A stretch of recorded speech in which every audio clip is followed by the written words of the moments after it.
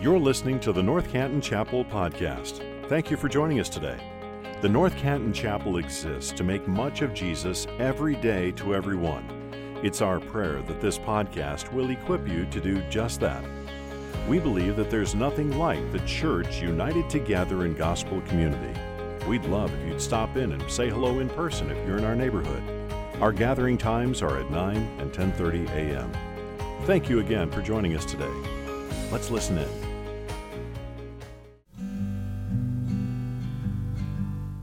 My name's Darren Noble. Been a part of the chapel for 20-some years. Just love the church and seeing the development and changes through the years.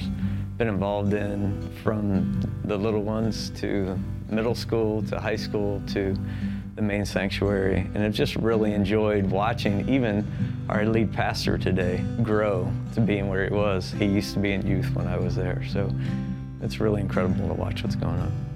And recently I had shared with a group of people the idea that you can't outrun the love of God. And true worship to me is becoming more and more into that place where I realize God's love is so immense that all I can really do is thank Him. And this love language that He's given is the worship. And so whether it's in the heart as I'm just working at home or out in the public, I'm sitting at home at the dinner table with the family, or the blessing of driving down the road and being able to see, some bird go flying by. It's incredible to see how God has just created this incredible space for me to live in that says you can't outrun that love I have for you.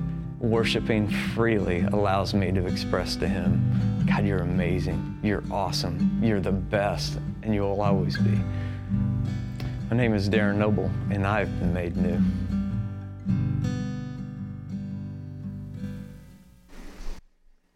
Well, I love that. Well, hey guys, my name is Alex Cook. I'm the student pastor here at NCC, and I am honored to share what I hope is a word of encouragement with all of you this morning. When I look out and see this group, when I look out and see this family, I see the capital C church, and it energizes me knowing that there are people who get the mission and the vision of Jesus Christ and what He is calling us to do. So I love you guys as my family. So we were on week 2 of our series, Made New, and last week Pastor Brandon unpacked for us what I thought was a brilliant way of looking and understanding our identity as followers of Christ Jesus. And if you haven't listened to it, please go to our webpage and listen to that message because it's going to sort of shape the rest of our time in our Made New series. Brandon gave us 3 declarations about our identity in Jesus. Number 1, I am in Christ. Number 2, I am alive in Christ. And number 3, I am on purpose in Christ. And if we are missing any one of these declarations, then we are missing what the crux is and what it means to be a Christ follower. When we miss any one of these, then we are being robbed of the beauty and the freedom it means to bear the name Christian. And the rest of our time in the Made New series only makes sense and has power when we understand and cherish these 3 truths about who God says we are. This week we are moving into this reality that when we are made new in Christ, we become worshipers. Even the word worshiper, it's one of those words in the American language that sort of has lost its potency, right? We see words like love and awesome and wonderful, amazing, all these words. And it's like, are we talking about a galley boy from Swenson's? Are we talking about the God of the universe? You see, the English definition for worshiper is this: the feeling or expression of reverence and adoration. It's a good start, but it's not the definition that we often see in the Old and the New Testament. If this is really what it means to be a worshiper, then we could say we are a worshiper of many things. Really, anything that makes us attentive in the moment, we could say we are worshiping then. When I'm watching John Mayer play the guitar, there's a certain reverence and adoration because of his creativity and his abilities. If Tim Tebow walked in the room right now, I would have a sense of reverence and adoration from him because I look up to him. My dad could care less about Tim Tebow. But if Paul McCartney walked in this room right now, his heart would flutter and he'd turn into a teenage child, a giddy teenager. Or even if I'm sitting on the beach of the Pacific Ocean and I see and hear a 10-foot wave crash down, there is reverence for that too. So if this is the biblical definition of worship, then it is a pretty weak one. I would say anybody could worship then. And make no mistake, John Mayer, Tim Tebow, and God are not in the same category of deserving reverence. So if it's not just about respect or adoration or admiration, what does it truly mean to be a worshiper of God? I think we all have our idea of what this looks like. Is it bent knees, hands reaching to heaven, tear running down your cheek while listening to your favorite worship song? Is it fasting and dedicating time to prayer? Is that worship? Is it getting up before the sun even rises with a hot cup of black coffee? Yes, black coffee. Reading the scriptures? Is that worship? Well, before we dive into the definition and what worship is, I want to tell you a story. And I want to ask these questions. And I want you guys to ponder these questions while I'm telling this story. It's going to shape where we're going for the rest of the morning. Here's the question. Is it possible that we have forgotten how to worship because the gospel of Jesus has become dry, stale, and old news? Or scarier yet, do we not worship because we've never really experienced the gospel? I've listened to this pastor named Matt Chandler for many years now. Casey, my wife, would tell you, he's my best friend, but he just doesn't know it yet. I love this guy. I look up to him. I've been listening to for years now, and he tells this story, this incredible story, and it goes like this. This was the earlier years in his church, the Village Church in Dallas, Texas, and they had a Saturday night celebration service. It was early on, and God was moving, doing some incredible things. People were coming to faith. It was crazy. There was these amazing stories of life transformation. So they decided one Saturday night they're going to have a celebration service. They were going to come, they were going to worship, there were going to be baptisms, a small message. It's going to be a great night, similar to the night of worships we have here. And he says early on he sat right up there, where typically Brandon or the pastors sit. He sits up in the front, and all of a sudden, before the service kind of starts, he's sitting up there in his usual spot, and he's praying, just kind of getting excited for what God's going to do in this celebration service. When up comes this disheveled-looking guy, and he grabs Matt, and he says, and first he gives him this big bear hug, and Matt's already like, this is awkward already. What is happening right here? Guy gives him a big old hug, and then he pushes him back, and he says this. He says, 6 months ago, I was homeless, but Christ has grabbed a hold of me, but we don't have time for that today, because I just want to let you know that I brought a witch with me tonight, and I didn't tell her where I was bringing her, and she's really mad right now. So I thought I should just tell you in case something happens.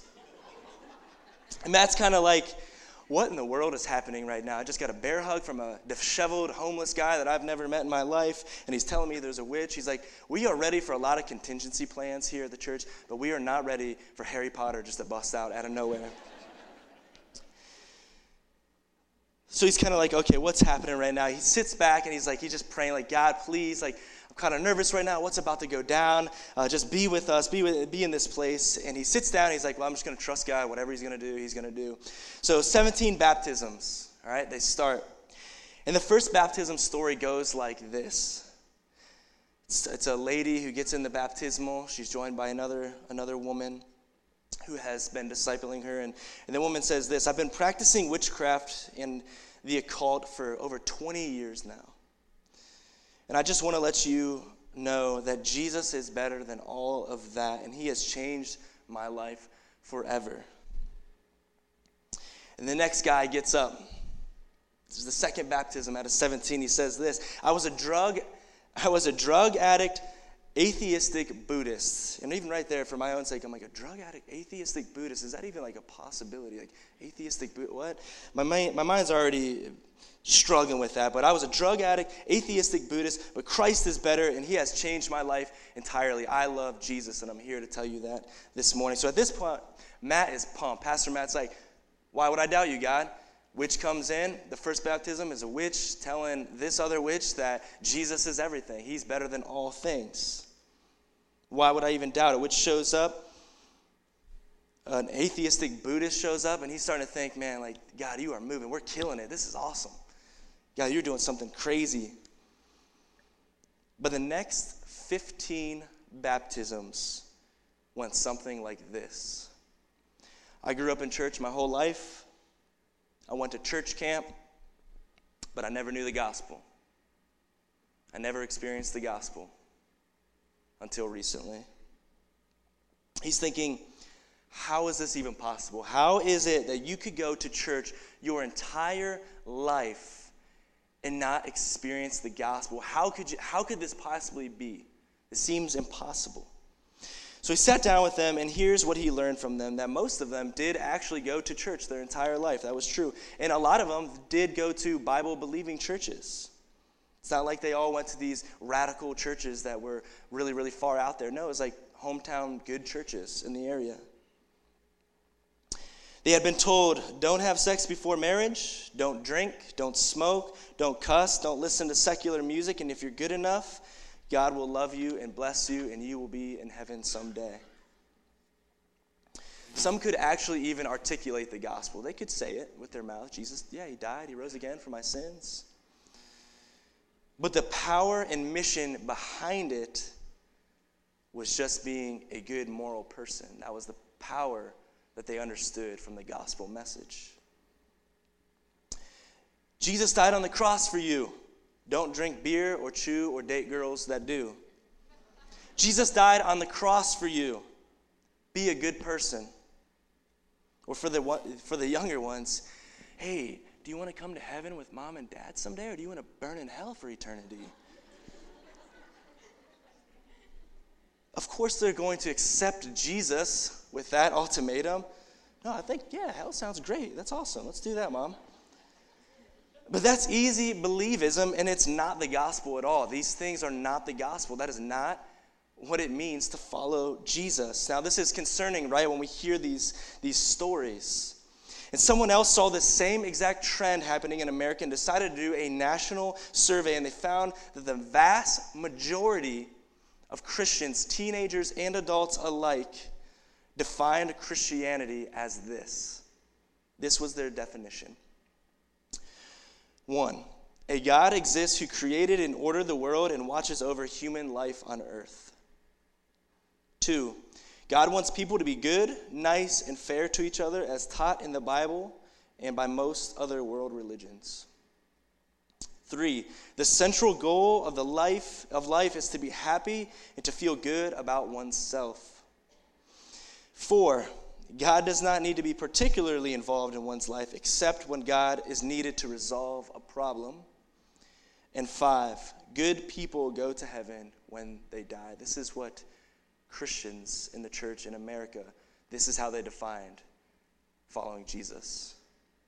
The researcher called it moralistic therapeutic deism. Moralistic therapeutic deism. It's like therapy for our souls. It's like if you be a moral person, you get to experience God. That's kind of what it was. And this counterfeit, fake form of Christianity is actually the predominant religion in America today. More people in America believe in this than any other belief system. And this fact should sicken all of us in this room right now. So if this is the gospel that we slide into in America, why on earth would we expect anyone to actually surrender their life to worship? Why would anybody want to be a worshiper if this is the case? If all we understand the gospel and Christianity to be is a moral code, then no wonder it has no power in our life. We have no life change from this gospel. We were designed for far more than that. If that's our motive, is to be a good moral person, then yikes, good luck attacking hell with that fuel. If that's the gospel, I am for sure not giving my life up, because that is dull as dishwater. That is terrible. If that's the gospel and I am in no way motivated to lose my life and take up my cross for it, this counterfeit gospel is a yoke and it is a joke. It's a prison cell that keeps us from freedom. It surely doesn't give us joy, freedom, or purpose in life. It's because it's a false gospel. It doesn't promise redemption. It doesn't come to this broken earth, live a perfect life, die on a cross in place of us, get buried in a tomb, rise 3 days later, break open the grave, defeat death forever, sit at the right hand of God, give us power by sending the Holy Spirit, set us on a mission worth dying for, and someday come back to make all things new, a perfect bride for her perfect groom. This gospel has nothing to do with Jesus. So this brings us back full circle to what it means to worship. So following this moral code isn't worshiping. If that's not what it looks like to worship God, then what does? What does it actually mean if you boil it down to worship? And I would contend that the most simple and accurate of definitions for worship is this. True worship is the response to experiencing the gospel. Let me repeat that. True worship is the response to experiencing the gospel. So if that is what worship is, then to worship is having a gospel posture of life. I think that's what God is calling us to do, is to have a gospel posture of life.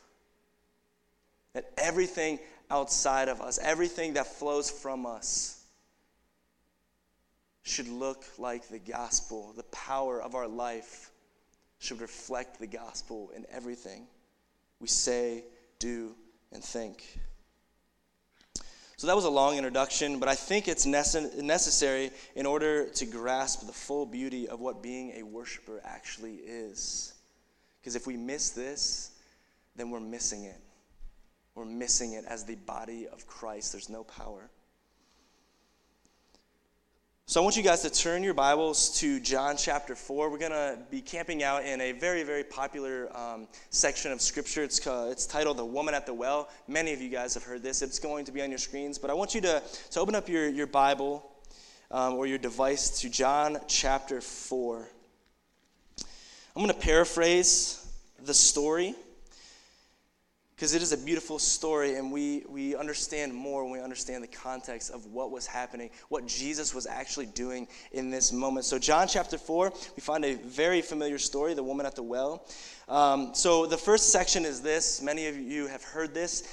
Jesus is going to Galilee, right? And to go to Galilee from where Jesus was, he had to pass through this town, the city Samaria, right? And Jews and Samaritans hated each other. It was even worse than Democrats, Republicans, all these things. Like, they hated each other. They wouldn't talk to each other. They wouldn't trade with each other, nothing. They hated each other.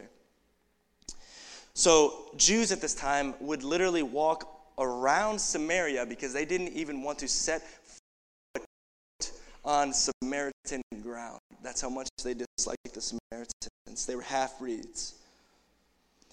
So the disciples leave Jesus at a well. They get to Samaria. So Jesus heads to this well in Samaria. His disciples are going to go look for some food in town. And it's already crazy that they're there.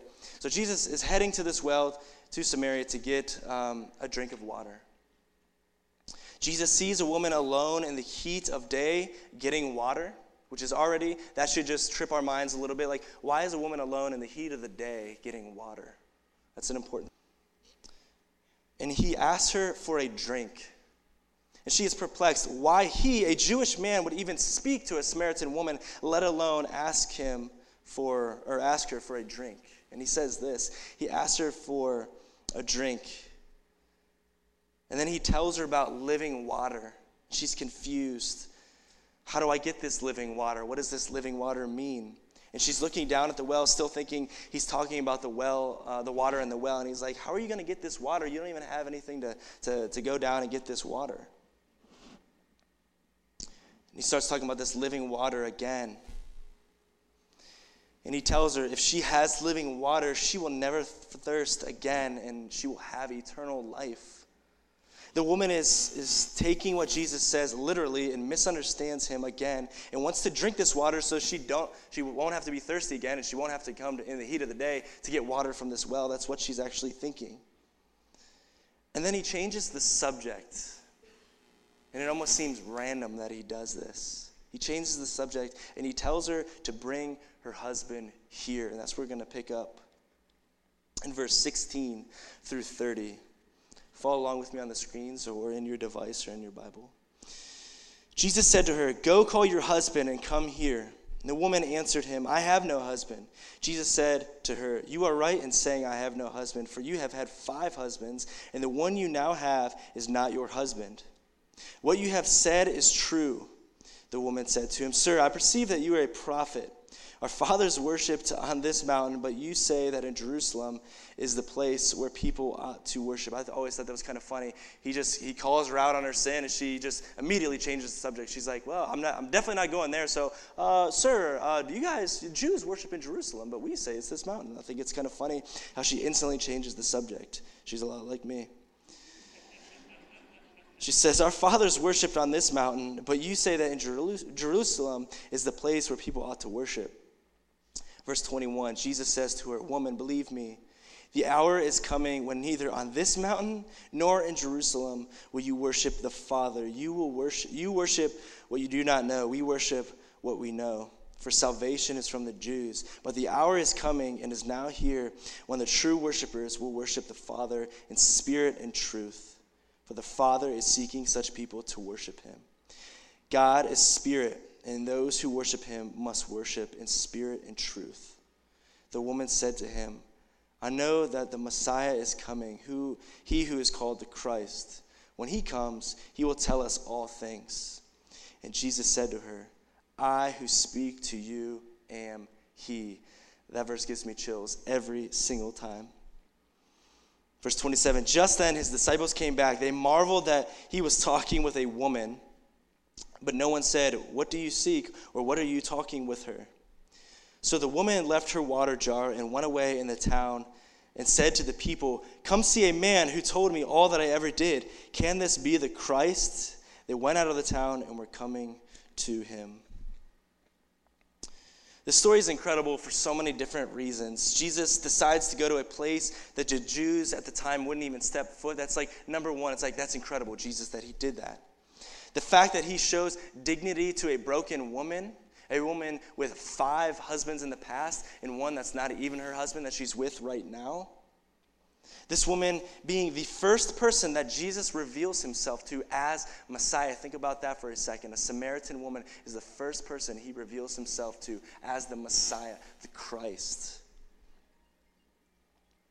But what struck me in this text was her response to this encounter with Jesus. I love seeing what her response was to this encounter with the Messiah that she now knew. If we said worship is the response to experiencing the gospel, then how did this woman respond when face to face with the one the gospel is all about? So let's look back at verse 28. It says this, "So the woman left her water jar and went away into the town and said to the people, 'Come see a man who told me all that I ever did. Could this be the Christ?'" If you're carrying a water jar, why would you set it down?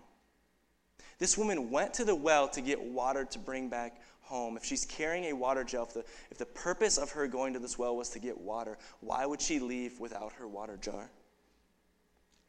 She came to the well to get water to bring back. Why is she leaving with no water in her hands? Maybe this woman isn't walking. Maybe this woman's actually running. Why is she running? What is this woman so desperate for? Why is this woman running back to a town that rejects her? This woman has just had an encounter with Jesus, and in this moment, absolutely nothing else matters to her. She runs into town, and the first and only thing she can get out is Jesus. She's out of breath. She says, come see this man. Her first reaction is to point to Jesus. Everyone knew who this woman was. She's the woman all the wives didn't want their husbands to talk to or go near. She's the girl in school that everyone whispers about what she did at the Saturday night party last weekend.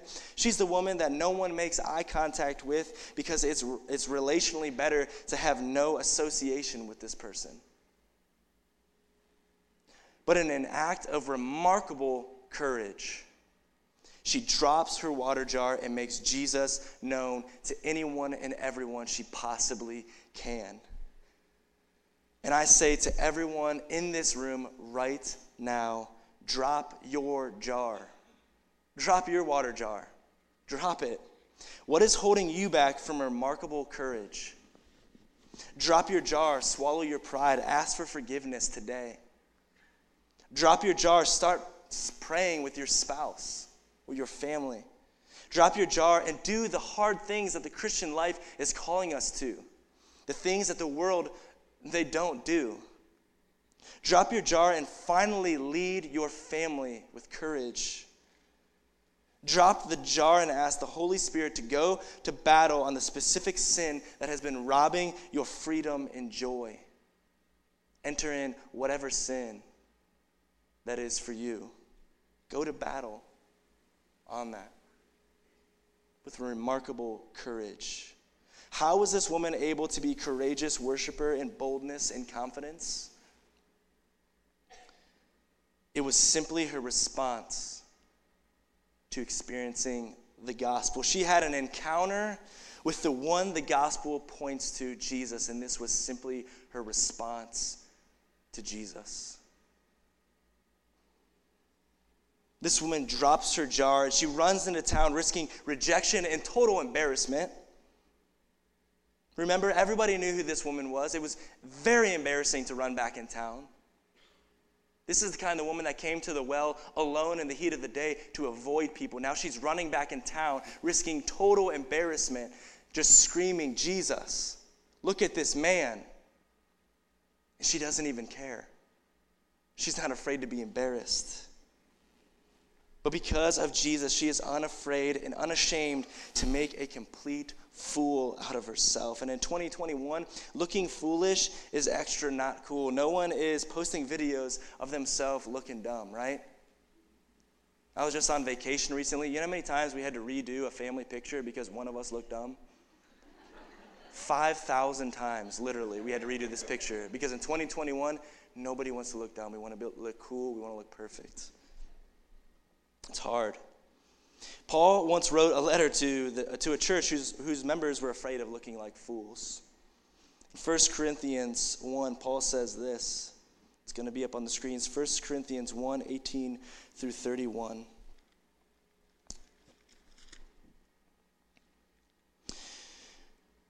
Give you a moment to be there. 1 Corinthians 1, 18. For the word of the cross is folly to those who are perishing, but to us who are being saved it is the power of God, for it is written, I will destroy the wisdom of the wise, and the discernment of the discerning I will thwart. Where is the one who is wise? Where is the scribe? Where is the debater of this age? Has not God made foolish the wisdom of the world? For since in the wisdom of God the world did not know God through wisdom, it please God through the folly of what we preach to save those who believe. For the Jews demand a sign and the Greeks seek wisdom, but we preach Christ crucified, a stumbling block to the Jews and folly to the Gentiles. But to those who are called, both Jews and Greeks, Christ, the power of God and the wisdom of God. For the foolishness of God is wiser than men, and the weakness of God is stronger than men. For consider your calling, brothers. Not many of you were wise according to worldly standards, a.k.a. us. Not many were powerful, us. Not many were of noble birth, us. But God chose what is foolish in the world to shame the wise. God chose what is weak in the world to shame the strong. God chose what is low and despised in the world, even the things that are not, to bring to nothing things that are, so that no human being might boast in the presence of God. And because of him, you are in Christ Jesus, who became to us wisdom from God, righteousness and sanctification and redemption, so that, as it is written, let the one who boasts, boast in the Lord. Paul is basically saying here, hey, look, the things of God are already going to look foolish.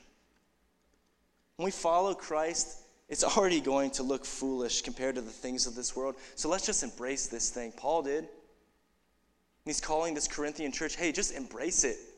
I mean, the things we're going after, it's going to look foolish to everyone besides us. In fact, in verse 31, he goes as far to say, if you're going to boast in anything, boast in the Lord. And guess what?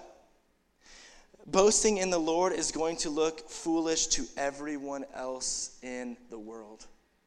When we boast in the Lord Jesus, it is going to look foolish to everyone else in the entire world. That's a fact. So it's okay. It's okay. Get awkward with talking about Jesus. Get a little awkward.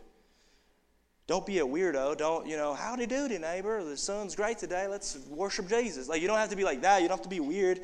But talk about Jesus authentically like he's not a cartoon character. It's already going to be awkward even bringing the name of Jesus up. Just do it. Let's just talk about Jesus. Practice being foolish for Christ. Practice it. Practice being foolish for Christ. Talk about Jesus at dinner with your non-Christian friends. Talk about Jesus in the stands of a game. It's football season. It's fall sports season. Find opportunities to pray boldly with non-believers. The ones who it might be awkward to pray with, right? The ones that might think it's foolish to pray to God. Here's a crazy one. Talk about Jesus where you work. Do your coworkers know that you're a Christian? Think about that honestly. Do your coworkers know that you are a Christian? Not a moralistic, therapeutic deism follower, but a Christian. One of the most troubling moments in my life went like this. It seems small. I was doing physical therapy at a place called Omni, and we always had these walk-in patients, right? We had patients that would just come through the door. They either came on the wrong day or, something was really wrong and they needed seen right in that moment. And we were already really busy, and nobody liked taking these walk-in patients. Like someone broke their leg, they just got a cast, they needed trained on crutches or a walker or whatever. Nobody liked taking these patients. But I wanted to honor God with my work, right? I wanted to be the one that's like, you know what? Yeah, I'll take them. I'll do that. Just put them on my schedule. I wanted to honor God with my work. So I took as many of these patients that I possibly could without complaining, so that I would reflect Jesus in my workplace, right? And the front desk lady came up to me once after one of these, and her name's Angie. She walked up to me and said, I know why you do all this nice stuff. I know why you take these patients. Here's the moment. I'm like, Jesus, yep, she's about to say it. She notices. She said, you just really want to be a good person, don't you? You just want to be a good person, Alex, don't you? She had no idea. She had no clue in that moment. I was too afraid to make my motives known. Jesus. She thought my God was the God of moralism, of just being a good person, doing the good things. She thought my church was First Baptist of be a good person. But we can do this. We can live a life that potentially looks foolish to others, because true worship is the response to experiencing the gospel. And if the gospel makes us look foolish, then I'm all in for being a fool. I'm all in for that. So this woman has remarkable courage. She sets down her water jar and risks being foolish to talk about Jesus. But I often wonder, what if about this story? Maybe in my own life. What if? What if in that moment she wasn't obedient to what God was nudging her towards running? What if she didn't set down her water and she just walked home, and on the way home she somehow convinced herself that this was all nonsense? This Jesus guy, someone told him her story. This was nonsense. The simple obedience of setting her water jar down changed everything. In that moment, it was not something insane that she was being nudged by God to do. Jesus didn't say, hey, you have to die for me today. You have to be crucified. You have to give up everything, sell everything you have, and follow me right now. He didn't say any of that. She wasn't asked to die or be crucified or leave anything to follow him. But sometimes the most powerful thing we can do is to be obedient to God in the small things. One of my favorite books ever is by this no-name monk. Literally, he didn't even have a last name. His name was Brother Lawrence. That's just how he was known. He wasn't even popular back then until someone found his writings many, many years later. He worked in a kitchen in a monastery. So he was extra nobody. He wasn't even a true monk. He was working in the kitchen where all the monks would eat, cleaning dishes and cooking food for everyone else. This book is called Practicing the Presence of God. And in this book, he says this: the time of busyness does not differ with me from the time of prayer, and in the noise and clatter of my kitchen. While several persons are at the same time calling for different things, I possess God in as great tranquility as if I were on my knees. And it is not necessary to have great things to do. I turn my little omelet in the pan for the love of God. What he's dialed into is that sometimes the greatest worship we can be a part of is just being obedient in the small things. Be in constant conversation with God, even while flipping an omelet. Worship isn't always this grandiose thing that we need to enter into. Sometimes it's just being obedient when stirred to maybe turn off your phone or turn off Netflix. Then do it. Be obedient. Reach out to somebody. Maybe God's stirring your heart to reach out to somebody, to encourage somebody. Do it. Do it right in that moment. Maybe it's to get off the couch and help my wife clean the playroom. Maybe that's mine personally. Do it. Do it, Alex. If Brother Lawrence can flip an omelet for the glory of God, I can surely get off my phone, call someone, or help my wife for the glory of God. It's small things. Recently, one of my all-time best friends, I was with him as his mom passed away. It was really, really hard evening. But early on in the evening, before she passed away, we were kind of talking, and I was talking to her husband, and he had said, and she had kind of said, that in these moments, she knew she was going to die. But it wasn't these huge things that she was upset that she didn't do in her life. It wasn't these grand things that she never did. The moments in her life she regretted the most were the small things. She was about to be ushered into eternity forever, but the things that she regretted the most were small. Sleeping in instead of going to church. She regretted that. Not praying or reading her Bible enough with her kids. She regretted that. Being too busy for the things that matter. She regretted that.